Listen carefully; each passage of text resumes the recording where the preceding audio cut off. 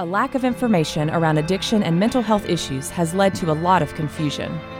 Heroes in Recovery is here to set the record straight and break the stigma through the power of storytelling and by celebrating the heroic efforts of those who walk this road of recovery every day. Our movement is built on the personal journeys of survivors, shining a spotlight on the disease of addiction and creating a global community of support. Go to heroesinrecovery.com to share your story, read hundreds of others, or join us for a 6K race. Together, we can break the stigma. Yo, what's up? This is Jacoby from Papa Roach. This is Ryan Leaf. This is Rich Roll, and you're listening to Sober Guy Radio.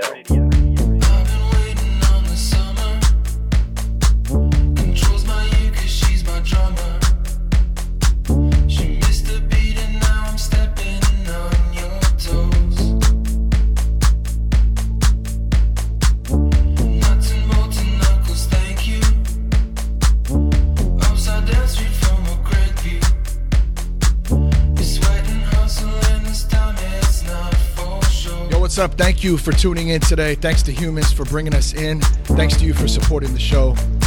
Have you checked out the I Am Sober app? If not, you can go to thatsoberguy.com right now and you can download it there for free. If you just look on the right-hand side, you'll see a couple of links in there. I Am Sober is helping thousands of people out there just like you get sober and stay sober.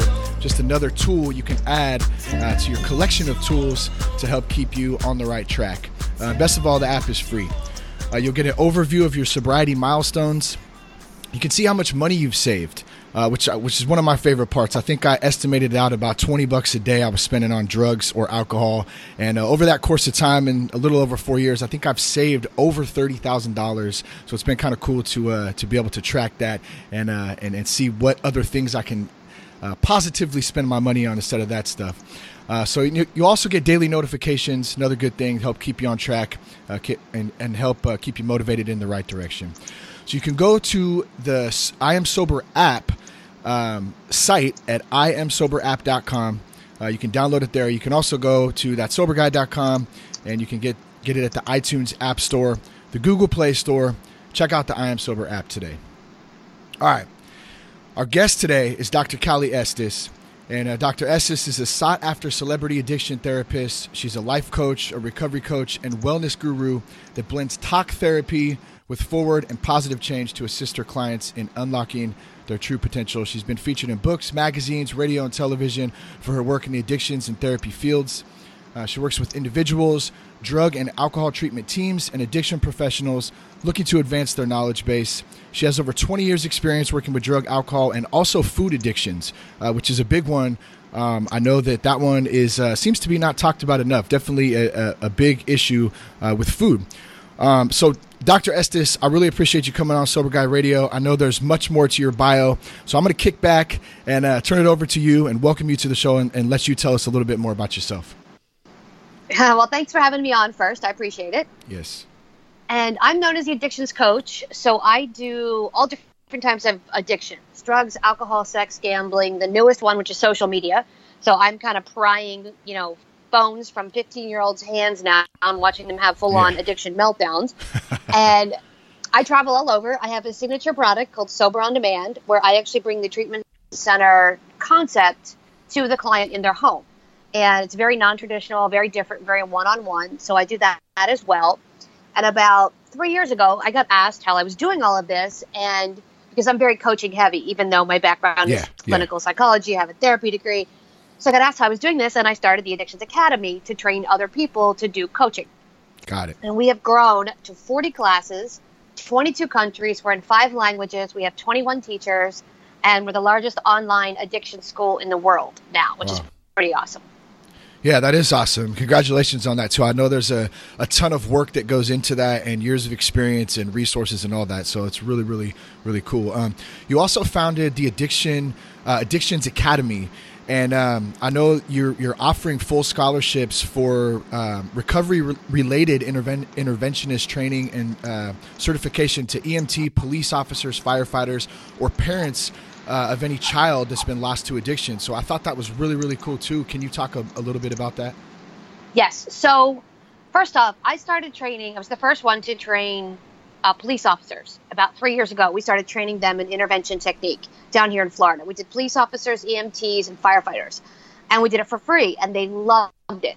Then I got asked by the state of New Jersey to go up, and I did half the state of New Jersey police officers for free, trained them in intervention techniques. So instead of putting people in jail, they can help them get treatment, which is more beneficial. So we open that up to any first responder that wants to learn techniques on how to help. EMT, cop, firefighter, anybody who's in the front lines of this that wants to do it, it's for free. And then we noticed there's a lot of people who have lost a child to an overdose. And they're now advocates, and they're out there trying to help other people, but they don't have any training. They don't have the skill set. They don't know where to place people. So they're sort of just out there kind of doing the best they can. And it's a pretty tough job to do.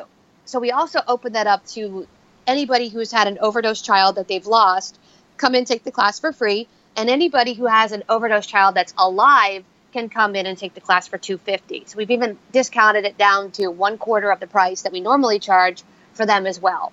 So everybody can come and learn how to do crisis intervention and be able to have the skill set to help anybody at any time, any place. Where can folks find more information about that if they wanted to check it out?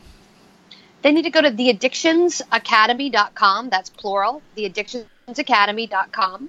Or they can give us a call, which is 1-800-706-0318, extension 2. And Stephen is in that department, in the scholarship department. He'll be able to help them and get them set up in the class. We've already registered 11 people for January for that class. So just by putting the information out there, we've had 11 people contact us. So that's awesome. Yeah, that is awesome. And first and foremost, I want to say much love and respect to all of our first responders, our police officers, firefighters, EMTs. I have a bunch of homies who are in that field, and they deal with some crazy shit on a daily basis. And I guess my question for you, I think it's awesome that they're being offered that training. What about the ones who are actually dealing with this stuff on a daily basis? And are you seeing any of those men or women who are actually doing that job coming in with problems with addictions themselves and being able to handle the scope of the things that they're seeing on a daily basis? Yeah, that's really interesting because there are a lot of first responders that have PTSD and a lot of first responders that are coping with it by drinking and drugging. So we do see a lot of people coming in looking for our services that need help, that either don't want to go to treatment, can't go to treatment, don't want to disclose, but also want the help. So we do help them as well.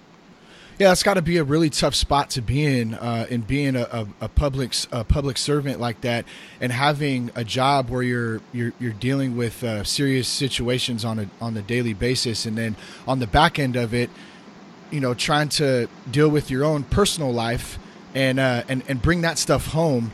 Man, there has to be some sort of resource there and some relief for that, I guess. So that's really cool that you're offering that resource. And we'll put that in the show notes too, addictionsacademy.com. And then can you give the phone number out one more time, Dr. Estes? Sure. 1-800-706-0318, extension 2. And they can call anytime between 9 and 5, Monday through Friday, East Coast time. Stephen will be there. He's in the office. He'll answer the phone, and he'll get them hooked up in the class.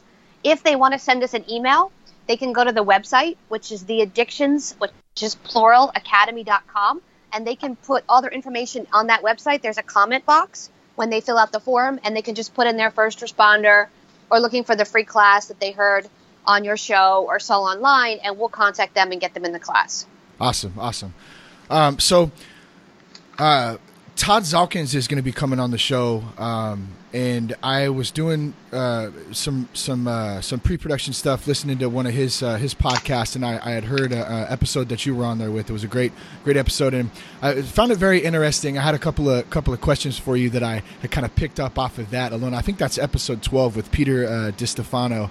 I heard you say that a yoga mat actually helped you get sober yourself.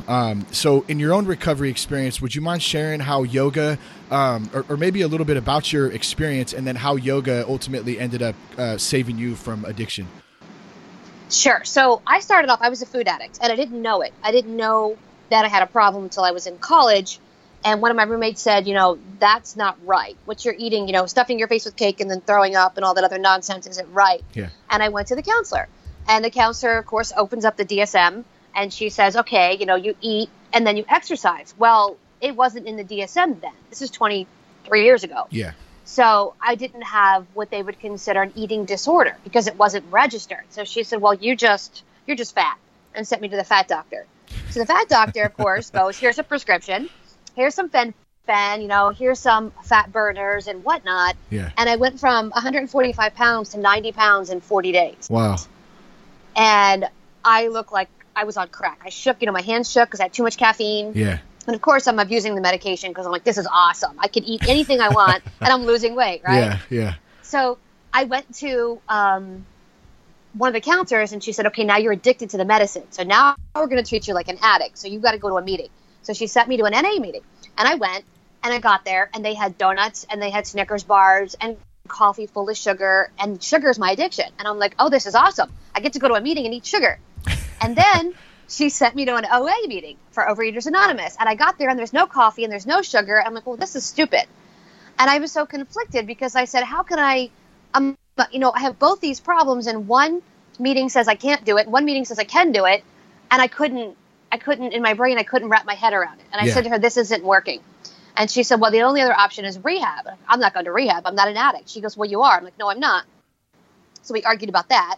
And then a friend of mine dragged me to a yoga class. And I went to the yoga class and the guy teaching it was Ashtanga. So it was power yoga, way out of my wheelhouse. And the guy recognized right away that I was having issues. And he was in recovery. And he said, let me work with you. Let me work with you using yoga and breath work to get some of these issues out. Yeah. And I'm like, okay, whatever. So we started doing it. And as he's teaching me this, he's teaching me, how to decompress on the yoga mat and how to let all that trauma from my childhood out.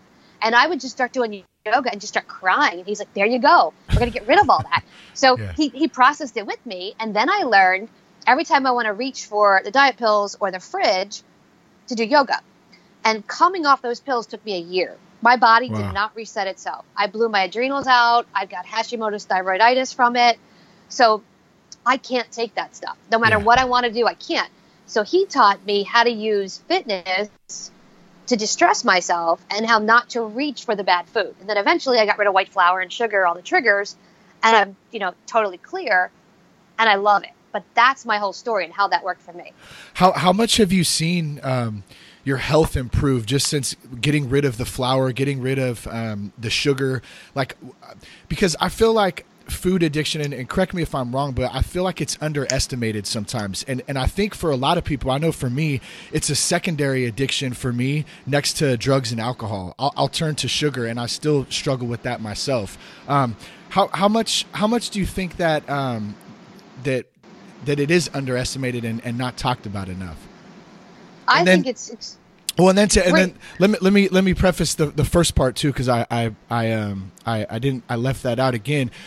How have you felt since getting rid of all that crap out of your system? Fantastic.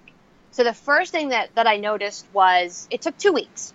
2 weeks where I'm like literally laying on the floor screaming, I'm going to die. And everyone going, no, you're not. You're detoxing. Because the detox is like a heroin detox. Yeah. You have the insomnia, you have the headaches, you have the leg cramps, the nausea, you have all of it. And once you get past it, when you go to eat something, and so now if I eat a banana, the banana is very, very sweet. Yeah. And if I go to eat a piece of cheesecake, it's too sweet. It's like, oh God, this is awful. So I have it clear, like I feel clear. I don't feel foggy. I'm not tired. When you do a lot of sugar, you're tired. Yeah. You have a donut at 2:00 in the afternoon. By 4:00, you're like, ugh, I need a Monster. And then you go right from the donut to the Monster. Yeah. It's like, well, just those aren't helping you. So I feel great. I had, my skin cleared up. Of course, I lost weight. And first time in my life, I had abs. I'm like, wow, I've got actually abs. Not like skinny abs. I got like real abs from working out. So I love it. Are you sure you haven't been tailing me? Because I'm pretty sure I bought a maple bar and like a Rockstar from 7-Eleven a couple weeks ago. I'm pretty sure you're right on point. It's so funny when I tell my clients, I'm like, Pop-Tarts are not a breakfast food. And they go, what do you mean they're not a breakfast food? I'm like, and Rockstar and Monster should not be in your fridge. And I get dead silence. And I'm like, then I hear like the pop of the top go off. Like, what are you doing? well, I have one left. I'm going to drink it now since you're taking it away from me. And I'm like, oh my God. I know. What about coffee? What about coffee? What's your take on coffee? I mean, obviously it's caffeinated. We always hear the myths like, oh, it's good for you. It's bad for you. It's good. I mean, it goes back and forth. What's your take on it? Here's my thing. Anything in moderation. So if you want to have a cup of coffee in the morning to wake up, have it. But don't put 5 teaspoons of sugar in there. Yeah. Because you're not having coffee. You're having sugar with a splash of coffee. Same thing with that nonsense, that creamer. Like there's 15,000 flavored creamers. Yeah. That's just all junk. So if I have coffee, it's no sugar and a little splash of organic half and half. And that's it. Got it. Keep it simple. Right. And I'm okay with caffeine if you do it in moderation. I'm okay with people doing sugar in moderation. But if you find yourself, every single day you have to have a Snickers bar or you have to have a Rockstar and you can't exist without it, you're addicted to it. Yeah. Might want to see the fat doctor. Might want to see the fat doctor on that. One of the things I heard you say and I thought was really interesting too is that when you first get sober, your serotonin levels are depleted. And obviously, you're using things like yoga. That was an example for you to help build that up, but it took time. I think you said it took over a year to actually wean yourself off of the diet pills. Oh, yeah. And so what are some other examples? I know exercise is probably a pretty common one. Are there other examples of what folks can expect? Number one, expect to have that depression, that those serotonin levels be low. But what are some other things that people can do to help build that stuff back up? Well, the number one thing with the serotonin is exercise. So I tell people if you don't want to go to the gym and you don't want to get on a yoga mat, do 10 squats just to boost your serotonin because it'll jump right up. So all of my clients, I tell them if you feel like you're going to relapse for any drug, you give me 25 squats. And they're like, you're crazy. I'm like, listen, you can get high after. Just give me 25 squats. And they're like, really? Yeah, absolutely. Yeah. And they do the 25 squats and then they don't want to get high. And they're like, I don't know what happened. And I say, your serotonin flooded your brain. Because what's happening is your serotonin's low and your brain's going, I want to get high or I want to drink, I'm stressed. And you do the squats and all of a sudden you get this boost of serotonin. Now you don't want the drug or alcohol or the food. Yeah. And I tell them the same thing. Go for a walk outside, deep breaths, getting the fresh air in your lungs will help too. Anything you can do to drop your stress level. Some people it's going to the beach. Some people it's snowboarding. Some people go to church. I tell them all, you have to find one activity you resonate with that you enjoy. Yeah. And instead of getting high or eating the junk food, you do that activity and you switch out your activities. I have one that's a Dallas Cowboy freak. So his thing is he goes to every game. He buys a jersey at every game. And that's his thing. And he's like, that's what I do instead of getting high. I spend all year looking forward to this. Awesome. And, it's a lot of money, but he goes, I'd rather spend it on that than heroin. Absolutely. Yeah. Yeah. I have one that's tattooed. He goes, every time I'm stressed, I get a tattoo. I'm like, you're almost out of skin. So that's fine if it makes you happy. So we're really replacing that that high with something positive or something different. And once we're able to do that, like I know for me, one of the things that helped too was going back to things that I did as a child. And one of those was backpacking. We went backpacking every summer with my grandpa. He took a big group of us. And when I got into my teens, I kind of lost that, because I started drinking and using drugs and even into my 20s. And man, I think we took the first trip again 2 or 3 summers ago. And I had this natural high of not only backpacking and being out in nature, that's a great one too, but I felt like a kid again. And so finding those things that we used to enjoy before we became this person who was an addict or an alcoholic or whatever your case may be, it really helped to connect as a kid and feel new again and fresh again, I guess. Yeah. And that works too. Now, keep in mind, there will be people who have traumatic childhood. So we don't want to go backwards because it just makes it worse. But if you have something like that you enjoy, that is a positive experience, you start putting that into your routine. And that becomes the thing you look forward to. It's like people say they work all day and they just can't wait to come home and pop open a beer and watch TV. And I'm like, why? Yeah. What about that activity? Well, I'm decompressing. No, you're not. And they say, well, what do you mean? I'm like, no, you're not. You're staring at the TV and you're getting drunk. You're not decompressing. You're tuning out. Yeah. And they look at me and I'm like, decompressing is going to the gym. Decompressing is going to the mall. You're doing something a little bit more productive and active. And that's the key.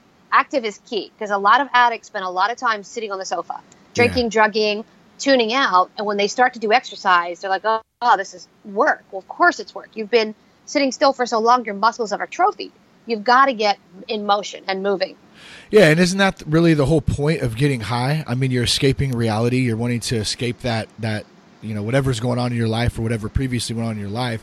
So if you're taking that, in the same sense of being sober and not really doing much, you're really just doing the same thing. Yeah, exactly. And my job as a coach is to get you out of that mentality where you're doing the same thing over and over and over and expecting a different result. That's insanity. Yeah. So as your coach, I'm going to say to you, what are we going to do different?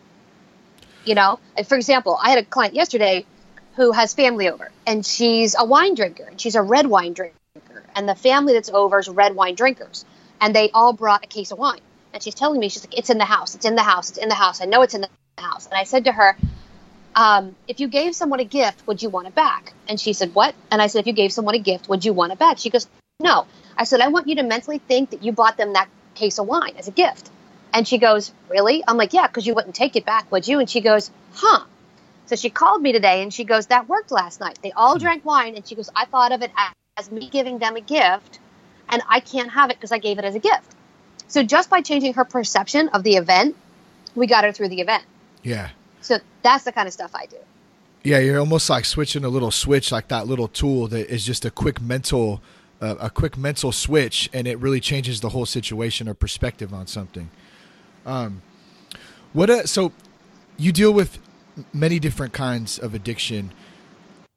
I'm guessing that everyone's situation is different, but also every substance, every drug is different too. And when you combine that with different personalities and different people, I mean, that's a lot to take on. How do you kind of navigate through different situations and different substances? Well, most people are poly addicted. So they might come to me and say, well, I'm an alcoholic. And then I find out, well, you're not really an alcoholic, you're a sex addict. And alcohol is the medium you use for the bad behavior, or you're shopping or whatever. There's usually at least two addictions in there. And you have to figure out which came first. What's the primary addiction? What's the secondary addiction? And then the next question is, are you using for escape or are you using for pleasure? So we break it down. Because you have people that do cocaine, speed, and such because they're bored, and that's fun to them. And that's more, that category. Then you have the trauma category. They want to escape. So they do heroin, they do Xanax, they're escaping something. We have to figure out which category they fit into, and then we go that direction. So if it's trauma, we're going to treat the trauma. We're going to treat the past stuff. If it's fun, then we have to talk about, well, what did you do before you did this activity that was fun? What's changing? And then getting to the bottom of it. What substance or what addiction is the hardest for you, the most difficult in your experience to help someone with? Gambling. Really? Gambling has got to be, and I'm going to tell you why. Gambling and gaming are process addictions. And so is sex. But sex is a little bit easier to work with. So you're not putting an external stimulus in your body. You're not putting cocaine. You're not putting alcohol. You're not putting sugar. There's no external stimulus. It's your brain's own chemical. So I'm competing against the brain's own natural serotonin, which is awful. Yeah. Because we'll be having a conversation, the person will think about the casino, just think about it, and the serotonin releases in their brain. And now all of a sudden they're happy. They're thinking about going to play games. Yeah. Now I've got to get them out of that, and I'm competing against the brain's own juices versus somebody who goes and gets cocaine, and I could say, well, if you don't put the cocaine in your body, this doesn't happen. But I can't do that with gambling. And sex addiction is a little bit easier because it's more about moderation, and it's more about, expectation. So you can put parameters on it. But with gambling, you don't need gambling to live. You need food to live. Everybody's going to have sex. You can't tell them be celibate. So you can work. It's almost like a harm reduction concept. But with gambling, it's all or nothing. Because these guys will sit there for 4 days and wear a diaper and play games. Are you talking about literally wear a diaper? Yeah.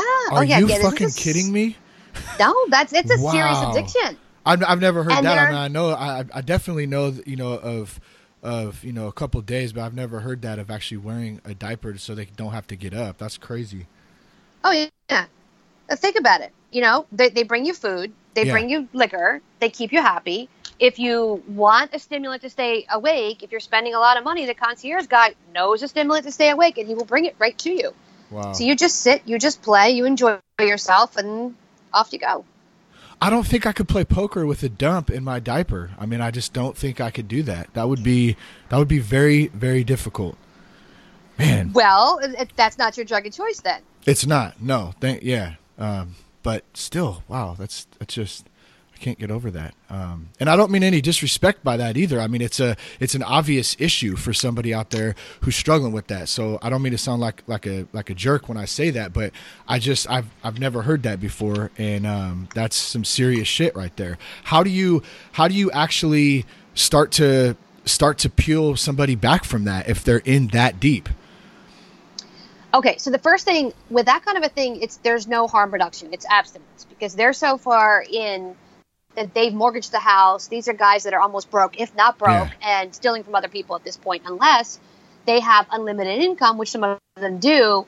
And it's more, I mean, these are like 50, 60, 70, 80, $100,000 hits at a time. Wow. And some of them, it's pocket change. So the first thing I do is I have them sit down and create a P&L report, profit and loss. I want to know how much you spent, how much you lost. And they stare at me, and I'm like, you know how much you spent, you know how much you lost. They don't want to tell you, though. No. So we do that. And I had one gentleman at the end of our session, he sat there and he goes, oh my God, he goes, I could have bought Mark Cuban's yacht. Now, Mark Cuban owns the most expensive yacht in the world. Uh-huh. And I said, you could have. And he sat there and he's like, fuck.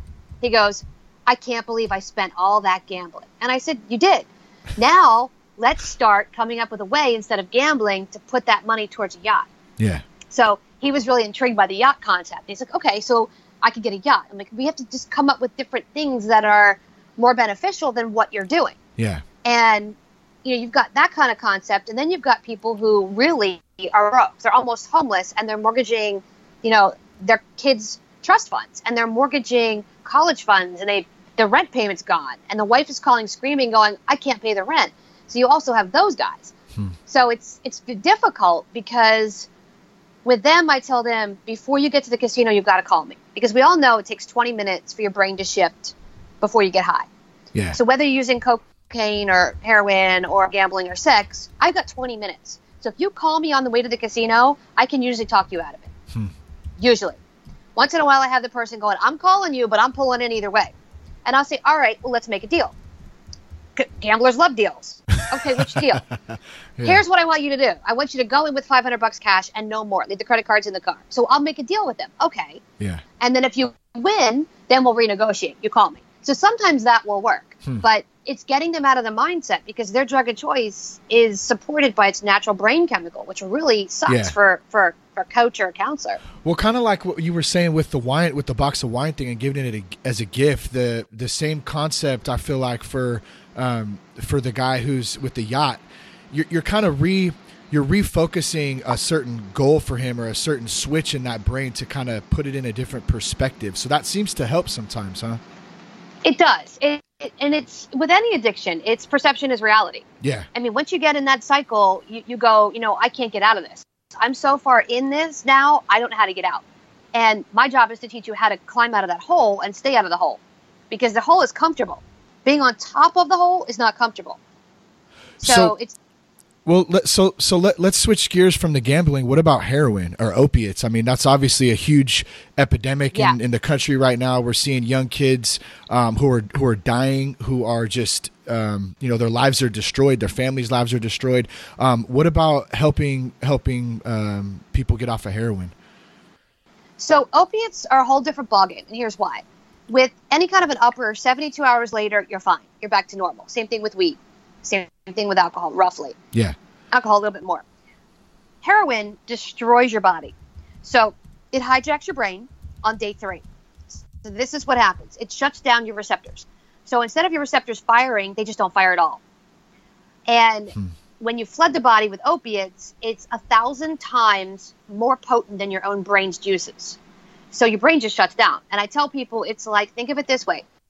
If I give you a bicycle and I give you a motorcycle, and I want you to ride 20 miles going uphill, and you're on that bicycle, you're going to go about half a mile and tell me you're done. Yeah. It's ridiculous. But that motorcycle, you could ride right up, 20 miles, won't phase you, because it's done for you. That's what happens. So heroin is the motorcycle. Now your brain goes, why do I want to make my own juices? I have a motorcycle. I don't need a bicycle anymore. And then we remove the heroin and your brain doesn't know what to do. So it takes roughly a week for your brain to start to reset itself. That's why people never stay sober. It's not fast enough. So their brain doesn't fire. They feel foggy. They feel tired. They feel anhedonia, which means nothing makes them happy. Yeah. And they just can't get out of that. The only thing that gets rid of it is more heroin. So they know if I just do a tiny bit of heroin, all this craziness goes away from me. Yeah. That's why they stay addicted. So I treat it as a chemical dependency and an emotional. I do the chemical first. So we do your detox. And if we're going to do subs or we're going to do methadone, it's 5 to 7 days with me. I do not do it any more than that. I don't want you on it. I want you off of it. So 5 to 7 days, then we use cannabis. Now I'm going to get you on weed for the symptomology. So the restless legs and the foggy and the nausea, all of that goes away with weed.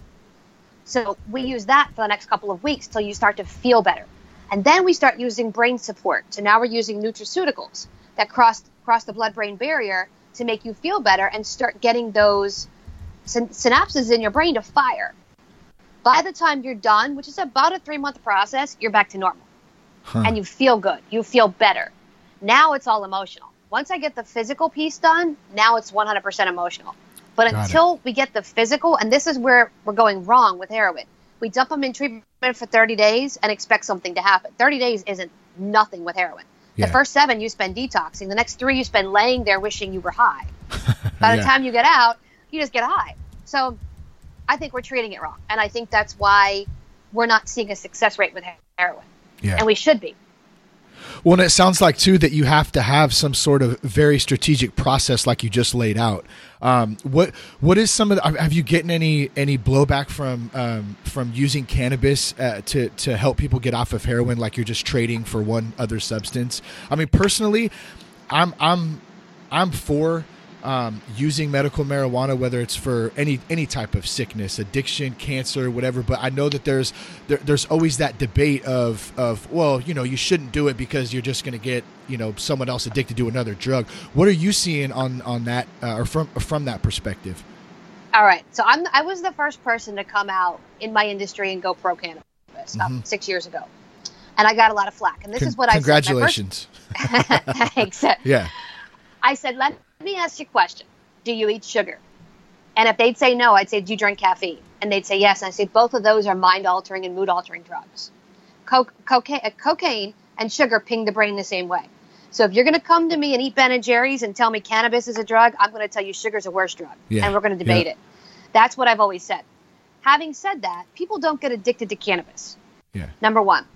And number two, if you're going to read the back of a Suboxone bottle for MAT, medically assisted therapy, or the back of Seroquel, or the back of Wellbutrin, read all the things it may cause, including death. When I tell people cannabis, organic cannabis, taken properly. Now, I'm not talking 200 milligram edibles 20 times a day, because that's nonsense. That's like LSD. But like taking it correctly, the worst you're going to do is play Xbox and eat pizza. Yeah. That's the worst you're going to do. You're not going to overdose on cannabis. Yeah. So if that's the worst you're going to do versus all, shut your kidneys down, big pharma, drugs shut your kidneys down, can cause death, can cause this, can constipation, whatever, that's not going to happen on cannabis. Also, heroin addicts don't generally switch and become cannabis addicts. Yeah. They like heroin for a reason. It shuts down their receptors. Cannabis doesn't do that. Yeah. So very few of my clients have ever said, oh, I like cannabis so much, I'm going to be addicted to it. Yeah. No. Most of them want to get off it because they're like, I just want to be clean. Of course you do. Well, this is the means to get there. Yeah, it's such an interesting topic, and there's so many different opinions and ideas about it. What are you seeing moving forward? I'm not asking you to predict the future or anything by any means, but in the professional field and the work that you're doing, what do you think what do you think cannabis is gonna evolve into, and do you think that it's really gonna be able to help the recovery community in people who are definitely struggling to get off heroin, but other addictions as well? I think it can help. I think the problem is a lot of people are old school, and they say, well, to go to this meeting, you have to be clean, but they're doling out cigarettes, sugar, and caffeine, and saying you have to be clean. And I look at that and I say, that's not clean. And then we have a debate. But I think what we're going to see, especially with the millennials, is there's going to be a lot more cannabis use. There's going to be a lot less big pharma use. Yeah. Because the millennials really want the healthy lifestyle. And they're saying, I want to eat organic and non-GMO and non-sugar and non-white flour. And they're reaching for cannabis over alcohol. Yep. So I think we're going to see certain drugs are going to decline. And I think cannabis sales will go up in that generation. Now, for the rest of us, anything goes. So we've got to learn a whole new behavioral lifestyle. Yeah. Yeah, that's a good point.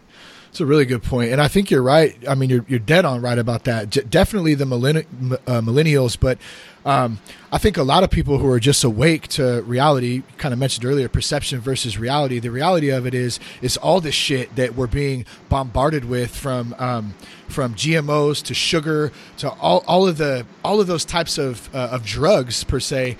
A lot of people are turning into that alternative way of life, that healthy living style. So I couldn't agree more with you on that. I want to be respectful of your time. I really appreciate you coming on today. I hopefully we can do this again, maybe sometime later on down the road. I'd like to get into a little bit more. Where can folks find you at? Any social media links, anything, any projects you're working on before we wrap this up? Sure. They can find me at theaddictionsacademy.com, which is plural, theaddictionscoach.com or CallieEstes.com. And on Facebook, I'm Dr. Callie Estes. Same thing on Instagram. On Twitter, I'm The Addictions Coach. They can give me a call at 1-800-706-0318 extension 2. They can find a copy of my best-selling workbook on Amazon, which is the Recovery Workbook for coaches. Pretty easy to find. If you Google me, I'm come up pretty well in the search engine. So kind of got myself out there. Yes, ma'am. That's pretty awesome stuff right there. Dr. Callie Estes, you heard it on Sober Guy Radio. Thanks for tuning in today. Go to thatsoberguy.com for any more information. Peace, love, respect. Keep your blood clean.